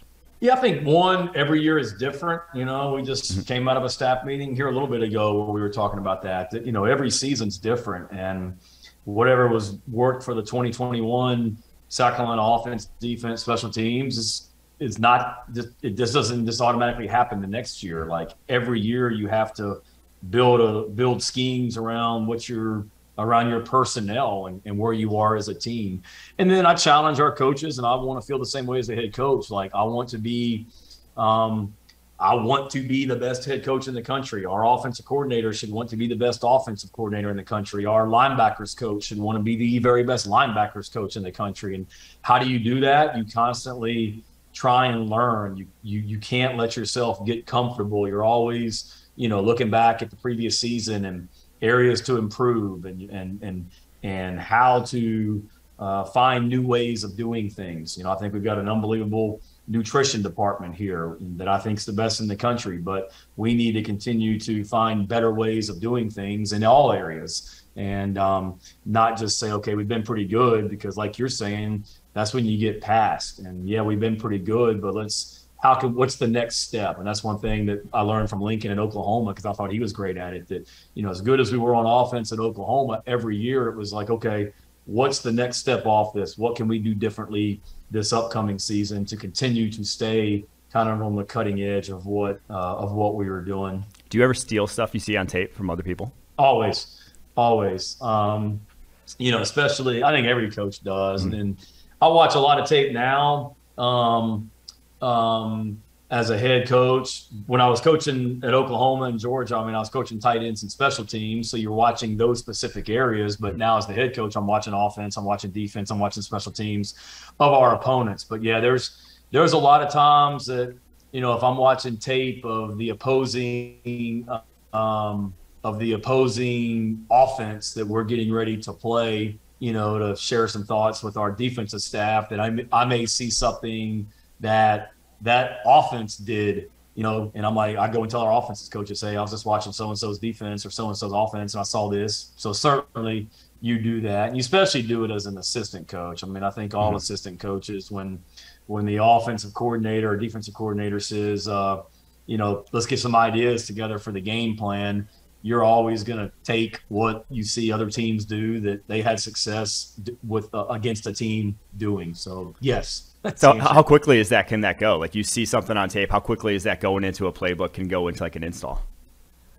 I think a lot of times, that week sometimes. And that's one thing that I thought Lincoln was really good at too at Oklahoma, was just being able to take, okay, this, I'm just throwing out examples. We're playing Texas, and we saw something that Oklahoma State offense did against Texas's defense. Well, I thought Lincoln was really, really good about being able to take that, but then with his own twist on it. Maybe it's the same play, but he just flips the formation and runs it the opposite way. Or, I'll never forget, we were getting ready to play Alabama in the playoff back in the 2018 season. We played Alabama down in the Orange Bowl when I was at Oklahoma, and we took a play from that game that Auburn had ran the play against Alabama's defense the game before in the Iron Bowl, or before the SEC championship game in the Iron Bowl. Well, we took that concept, but then kind of added to it. Lincoln was like, that's really good. Now, what if we did that, but we also took another element and did this as well, and being able to take stuff. And then we ran it in the Orange Bowl for a big play. So always stealing. The process is quick, and then also trying to take the next step off maybe what you stole from somebody on tape. I absolutely love it. How are you as an assistant? So you were assistant for 2 decades before you got your first head coaching gig. Are you keeping your kind of side playbook? Like you said, you see plays that you like. Are you like stashing them into your playbook? Because obviously you're running, what your head coach wants to run, but you probably have your own opinion on the side. Like that's not going to work. I want these things over here on the side that I got. Yeah, definitely. I was always, I had first got into coaching and I guess I was at Mississippi State and I went up to Philadelphia one time. Andy Reid was the head coach of the Eagles. And we had a mutual friend, and Andy Reid was kind enough to sit down and visit with me for 20, 30 minutes. And one thing I took from that meeting with him, this would have been like in 2004, was he talked about how he would watch tape, and like a lot of coaches do, you just kind of kept like a library or a file of just things that you saw on tape, like schemes that you liked. And that has always resonated with me. So I started doing that, whether it be on video, just a cut up you make of ideas and things like that, or things on paper. Behind me is one of my binders, and it's just a bunch of just offensive, defensive, and special teams, just schemes that either I'd seen on tape and just jotted down and drew, or going to visit other college teams, other NFL teams. Certainly, I got more of those things drawn up and stored than you can execute. But it's always good to be able to refer back to stuff you've seen in the past. How much philosophically about running a program though comes from your father? And like the way he ran Virginia Tech for so many years? Yeah, I would say a ton. And I've been with some great places and coaches, George O'Leary in Georgia Tech, Philip Fulmer in Tennessee, Sylvester Croom in Mississippi State, Steve Spurrier in South Carolina, my dad, Kirby Smart at Georgia, Lincoln Riley at Oklahoma. I'm blessed because I've been around some awesome coaches. And I've taken from all those guys, don't get me wrong. All along I was preparing to be a head coach. So you're always jotting down ideas about things you like, didn't like, things like that. So I would say there's, a semblance of all those coaches and all those programs that have influenced me that you could see and hear, see and feel a part of here at Carolina. But the bulk of it would absolutely be my dad. And I think a lot of it is just, how you treat your players, how you handle your coaches, how you treat your staff, the way we practice. A lot of that is things that I learned from, watching my dad. Like I'm younger. People see the social media things and Soulja Boy video and all that stuff. But our coaches here kid me a lot because I think they will tell you like I'm very, very, very old school in a lot of ways, like especially like the way we practice and the way that we train and prepare and things like that. A little bit more of an old school flavor than just some young guy that you would think that's doing these TikTok videos and things like that for recruiting and whatnot.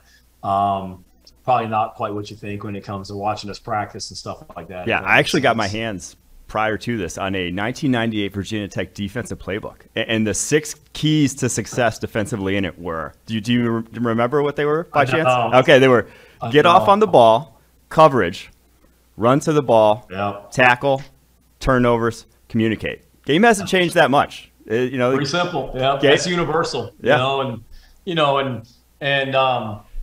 can remember back then, like my dad. We would practice. This was late '90s. We would practice in full pads. During the season, sometimes 4 days a week, we'd be in full pads. And we're not to that extreme, but we're not.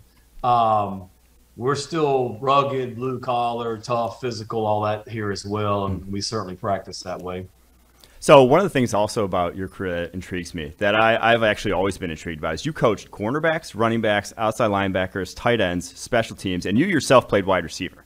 What did you prepare for each different role? Because obviously you're having to teach someone who doesn't probably know a ton about a position to be a master at that position. Yeah. How do you yourself master that role prior to even coaching them? Yeah, no, that's a great question. One, doing that, I really feel like has prepared me for the chair that I sit in now as a head coach. Really prepared me for that because I have been involved in all three phases. And when I interviewed for this job, I mean, that was one thing that I've talked about a lot with Ray Tanner and Chance Miller and our school president that hired me, was how coaching all these different positions. You know, I've coached all three phases and it's prepared me to be a head coach. But certainly there was a learning curve. And I think for me, it was being willing to admit that I don't know something and learn from it. You know, when I went from coaching defense at Mississippi State after my second year to coaching running backs, you know, there was a learning curve where I went and tried to learn from running back coaches and just bounce ideas off of them and pick their brain.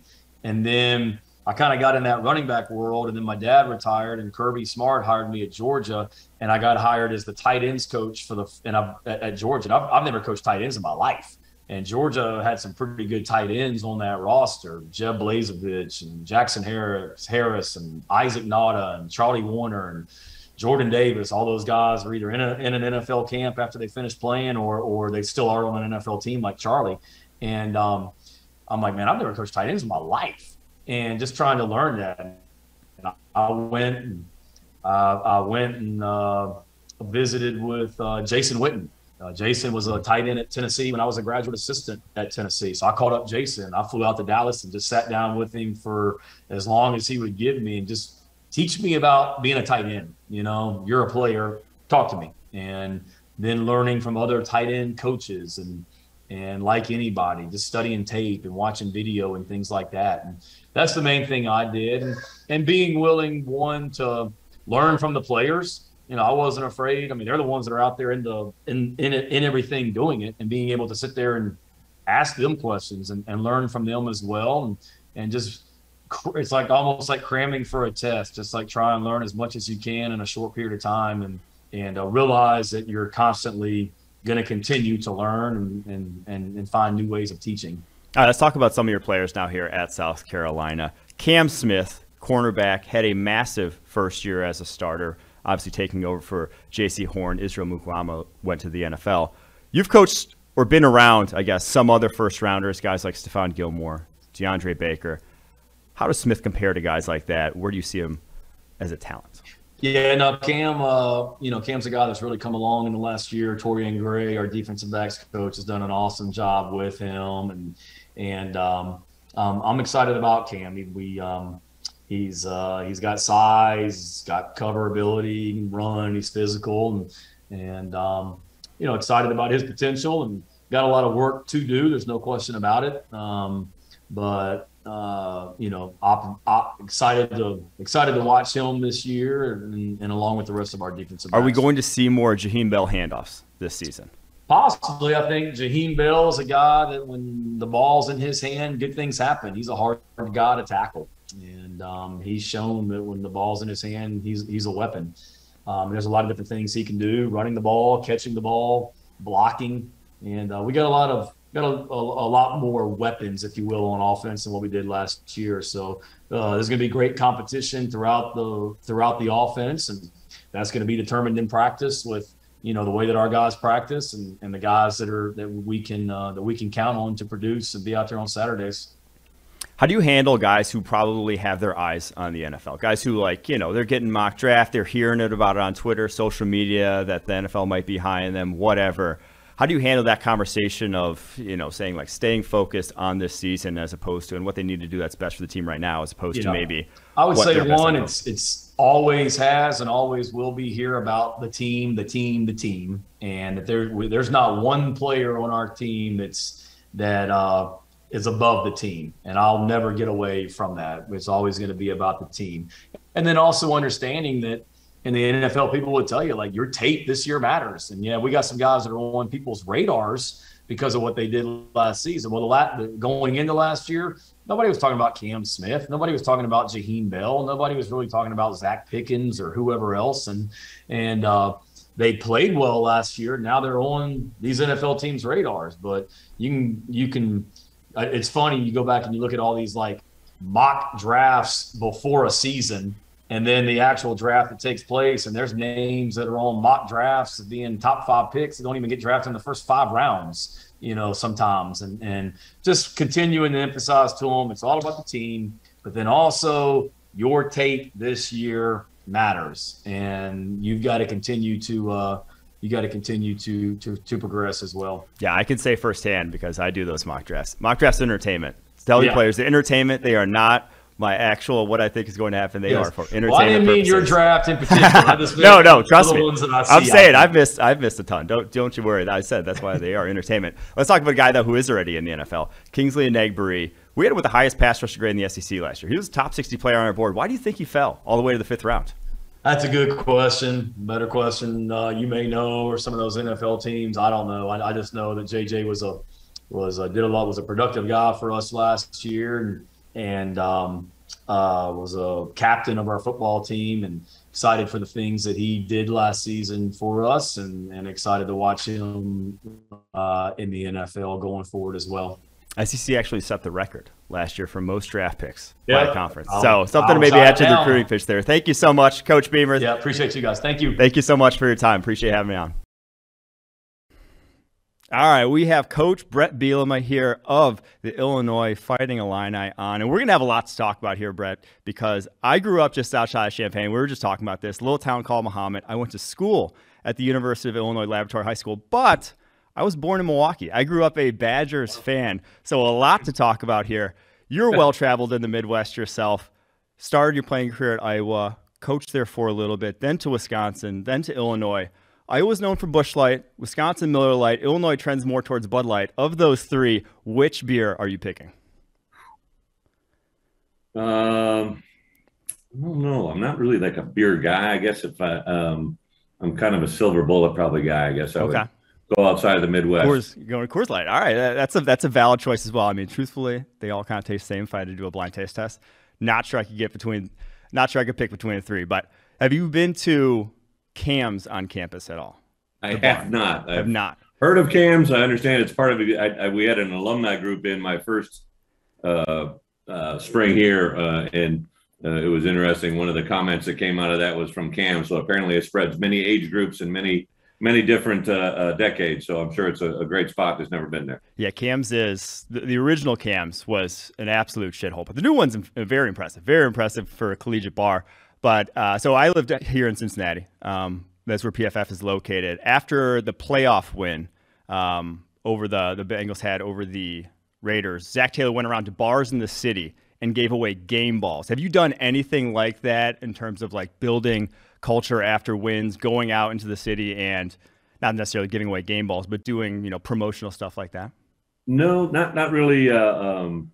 The way the world works for us, right? Like there's media immediately afterwards, and a lot of times recruiting right after a game, and then we jump right into the next week.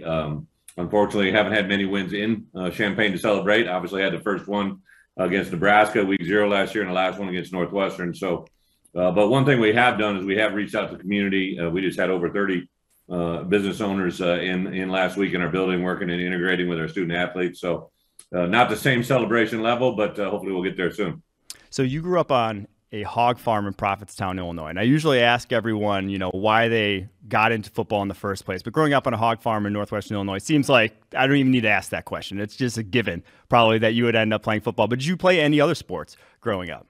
My first sport was actually swimming. I grew up in a little town called Prophetstown, Illinois, and we were the Prophetstown Piranhas, a swim team that actually I swam because my older sister swam, my older brother swam, so that kind of got me into it. My first truly organized sport was swimming, but I grew up playing golf. I was heavily involved in that, Little League Baseball. Really, anytime there was a sport, I got involved with it. Didn't start playing football my first year was in 7th grade. A lot of times guys start earlier, but 7th grade was really my first opportunity to be involved in football, but had 2 older brothers that played the sport, and that's probably what my driving force was. But I was a high school wrestler. I was involved in band. I was a tuba player. A lot of people don't know that one as well. So really tried to be active as much as I could and stay involved. Would not have guessed the swimming or the tuba. Those were not on the radar. The golf one I had actually read about. I heard that before every season you go play out on Sundays. Do you still do that? And which course are you playing in the Champaign-Urbana area if you are going to do that round? I really haven't played much golf in Champaign just because of the job and responsibilities. And now I have 2 little ones at home. So if I'm in Champaign and have 4 or 5 hours of freedom, it's usually with my girls, with my family. So haven't got out and about much, but definitely I love the perspective of, I think golf allows you to kind of just be at ease, right? And get away from the reality of the moment for a little bit. Mike Smalls, who has done an unbelievable job here, I was fortunate to play a round of golf with him and Brad Underwood this year in a fundraiser this past summer, one of the more enjoyable days of the summer for me. But now we focus on football and do nothing but it. Oh yeah, love that. So you also, growing up on the hog farm, have you seen Sam Pittman's hog statue at Arkansas that he has in his house there? I have not. If not, if you haven't seen it, Arkansas kind of left that all behind us. It is impeccable. It's a sight to behold. They asked him about it at the SEC media days, but it reminded me that Illinois doesn't have a mascot. I mean, when are they going to get on? Deciding on, because they had talks about a belted kingfisher a couple years ago. Back in 2020, that never really came to fruition, but I feel like it's a necessity. When is Illinois going to get a mascot back again? Yeah, that conversation is probably above my pay grade. I just kind of line up, and we've obviously built and nurtured around the family conversation here, obviously on your shirt, and everybody in this building. It's not just kind of something we say, it's something we believe in. So that's kind of been our model, because we don't really have a mascot or a branding out there. The Fighting Illini, we actually have a new campaign, Hail to the Orange, which is getting a little bit of legwork. So I think the standing work in progress for our mascot is something that continues on today. Yeah, that's one of the biggest things that I know from growing up there, how different the culture is basically around the football program compared to the basketball program there, compared to football programs elsewhere. How do you build that culture to make Saturdays at Memorial Stadium a destination? Because the easiest thing we can do is win games, right? I think, Mike, there's no doubt, everywhere I've been, one of the things that Josh talked to me about when we first had conversations before I took the job was every place I had been able to build a tradition that had continued winning. My time at Iowa, my time at Kansas State, time at Wisconsin, and those things attracted him to when I came here, right? And I think all of those things that exist at those other places can happen here at Illinois. It's not going to be easy. It's not going to be overnight. It's a continued work in progress. I think 3 things jump out to me since I came here.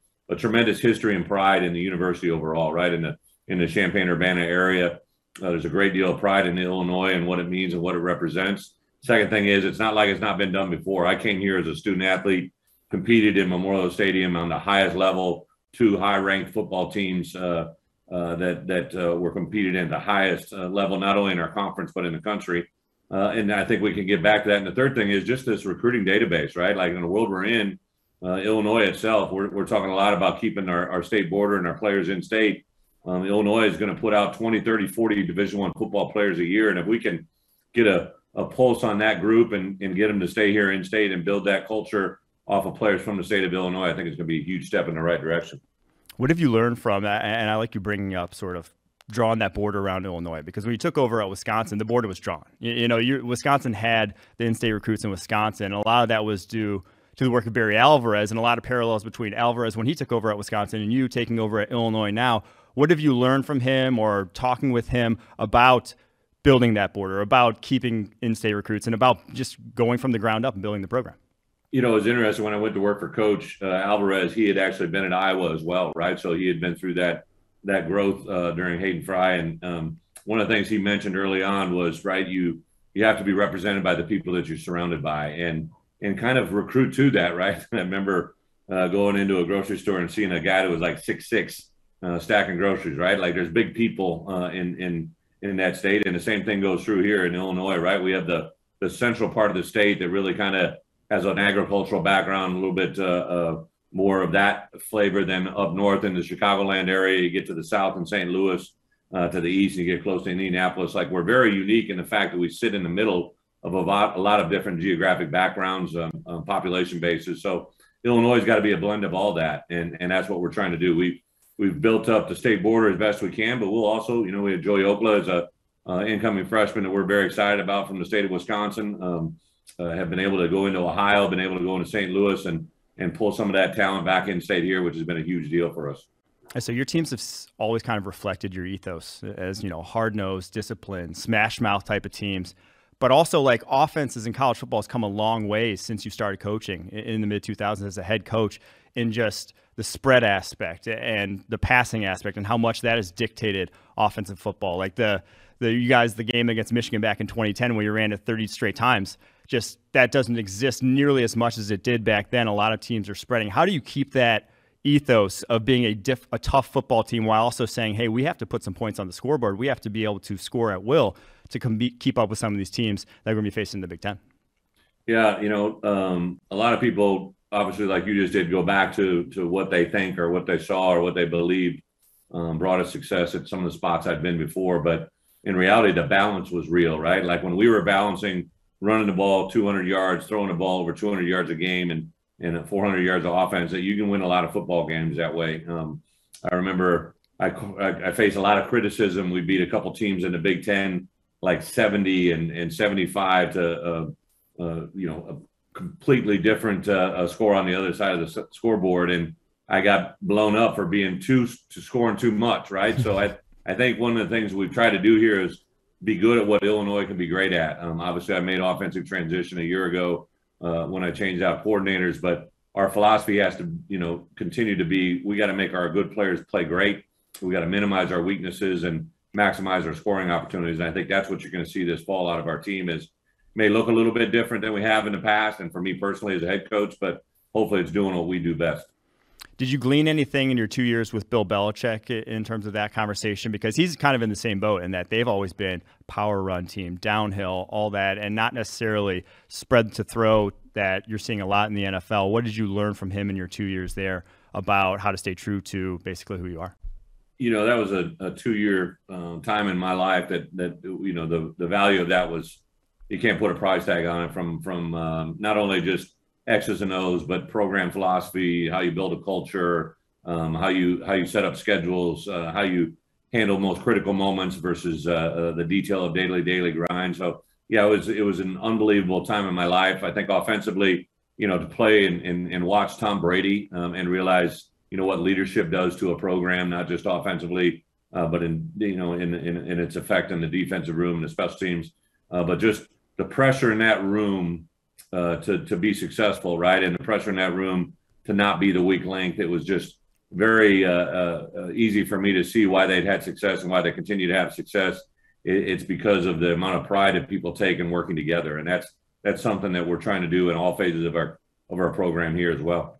So obviously you spent a few years in the NFL, and from a lot of people I've talked to and just a lot of reports, it seems like college coaches with the new wave of a lot of the different rules about recruiting and whatnot are wanting to get to NFL for the stability of it. And a lot of coaches want to just get into the league. A lot of people are beating down the door to try to do so, but you were kind of the opposite. You were in the NFL already, decided to go back to college in this new landscape. What was that thought process like for you coming back to college?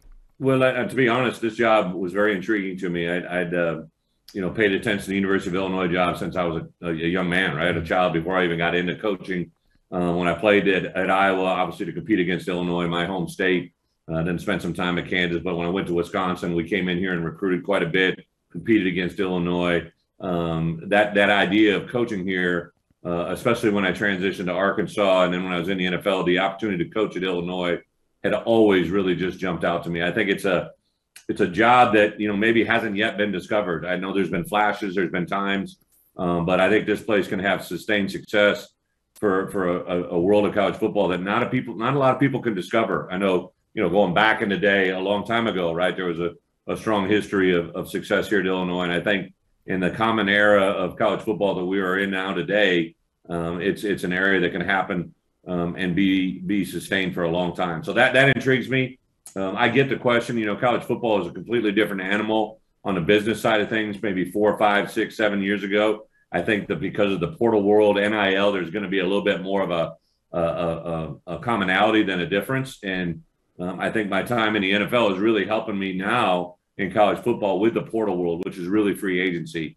The NIL, where players are getting paid, in college football now on an unprecedented level than any time ever before. Those are a lot more common things that have been beneficial for me to already experience in the NFL. Yeah, your last year at Arkansas, those like NIL didn't exist, the transfer portal didn't exist. You come back and there's COVID restrictions, guys are skipping bowl games. How much has your job changed since the last time you were head coach in college football? Yeah, I think, two big ones obviously that everybody talks about are the portal and the NIL, but really I would tell you just the emergence of some of the recruiting rules. Everybody entered into Zoom, right? Now we got 85 scholarships, so it kind of in a way has eliminated the emphasis on signing day, because you really truly can have a 365-day signing period because guys can come on and off scholarship at an unprecedented level than ever before. So the NIL world is something that, on the front end of it here, I think is something that's very exciting for our student athletes, for us as coaches, to know our players can get rewarded financially now for the things that they do. And for me, the challenge is to collaboratively without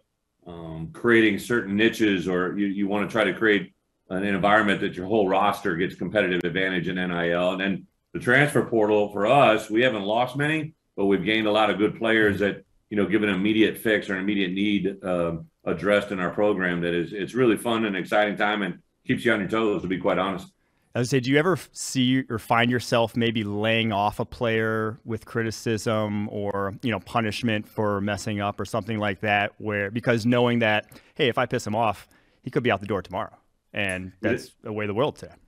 Mike, that's a great question. I think a lot of people have that perspective. I would tell you in our program, and our players would probably tell you this, we treat everybody with the same brush, right? And I would tell you that, everybody says, well, how is an 18-year-old young man different now today in 2022 than he was in 2002 and really in 92, right? Like, I believe young men crave success, right? It may come in a different way now. You have cell phones, you have social media, you have an environment that we've never had experience before in college football. But if you can give a young man something that he can use as a tool to make himself better, they flock to that. They run to it.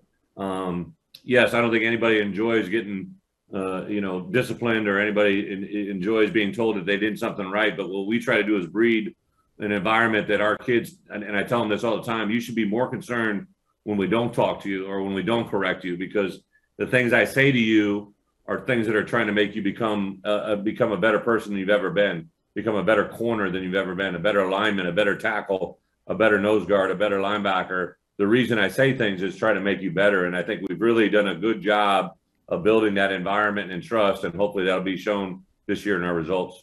Yeah, you said kids today aren't necessarily that different from kids back 10, 15 years ago. That brings up a story that I wanted to talk about, which was a story that you don't hear too much about anymore, but Joe Thomas, when he played defensive line in the Capital One Bowl back in 2005, do you think we'll ever see anything like that again? A top-tier offensive lineman, elite prospect, going and flipping sides just to play in a bowl? Is that the days of that over? Joe was an exceptional, there's not many Joe Thomases in this world, right? He's kind of a guy that you can literally look back in your career and say he was a career player for you, right? You never really had a player at that level. But fortunately for me, I have had a lot of first-round draft picks that have gone on to do great things. But there's a lot of guys that bring value that maybe Joe's thought of because of what he accomplished in college and in the NFL. But we've had a lot of guys in my time, play both ways, maybe not to that same extent, but Joe was a rare breed, right? And I think the ability to say you're going to see another guy like him is not very common. But I've been fortunate when I went in the NFL, or when I went to Arkansas, I noticed, and somebody wrote an article that 3 of my former players, Joe Thomas, Russell Wilson, and J.J. Watt, had 3 top jersey sales in the NFL. And those things don't happen by chance. You got really good players that do things in the right way, and they're respected in the world of football because of it. So those are rare opportunities, but hopefully I do get a couple more of those. Yeah, you've coached. I mean, the offensive line that you've coached, if you put your dream O-line together, that stacks up against any head coach in the country. Joe Thomas, Frank Ragnow, Travis Frederick, Kevin Zeitler, Ricky Wagner, like that's an all-pro offensive line right there that you've coached. How early on? I know in the NFL a lot of times people say early on in careers you can tell when the guy's special, or you can tell when a guy's going to be a bust. That it's a few practices. A lot of people say. Is that the same at the collegiate level? When those guys walked in your building, did you know? Those guys you just rattled off, you had a pretty good indication. Now, a lot of hard work, desire, attitude kind of went into it, but I would say early on, most coaches, after you've been in it a while, like, you know, I'm going in my 14th year as a head coach, 30 years in this business. Like you really, after about a month into it, probably have a good perspective on, hey, if this guy does what he's capable of doing, if you can develop him the way he needs to be developed, if he can, unfortunately, in the world that we live in the sport we play, a lot of times health has a lot to do with it, right? Mm-hmm. All the guys you just mentioned really got through. Joe had an ACL his sophomore year, but for the most part, those players all stayed pretty injury-free. So that's another X factor that plays into this. But I would say, you know, even just after a summer with our incoming freshman class, there's a handful of guys that you can literally say, like, hey, if we do what we're capable of doing development-wise, if he has a great attitude like he has now, and we can maximize his abilities on the field, you'll potentially see these guys as NFL players. So I think it does jump out quicker than people think. Has there ever been a player that surprised you in that early on you're like, this guy doesn't have the right attitude, and then by the end of his career had turned things around and then blossomed into one of those special players? There's a couple players. I remember we recruited a young man by the name of Brian Schofield, who was out of the Chicagoland area, and really his first 2 years never really saw the field.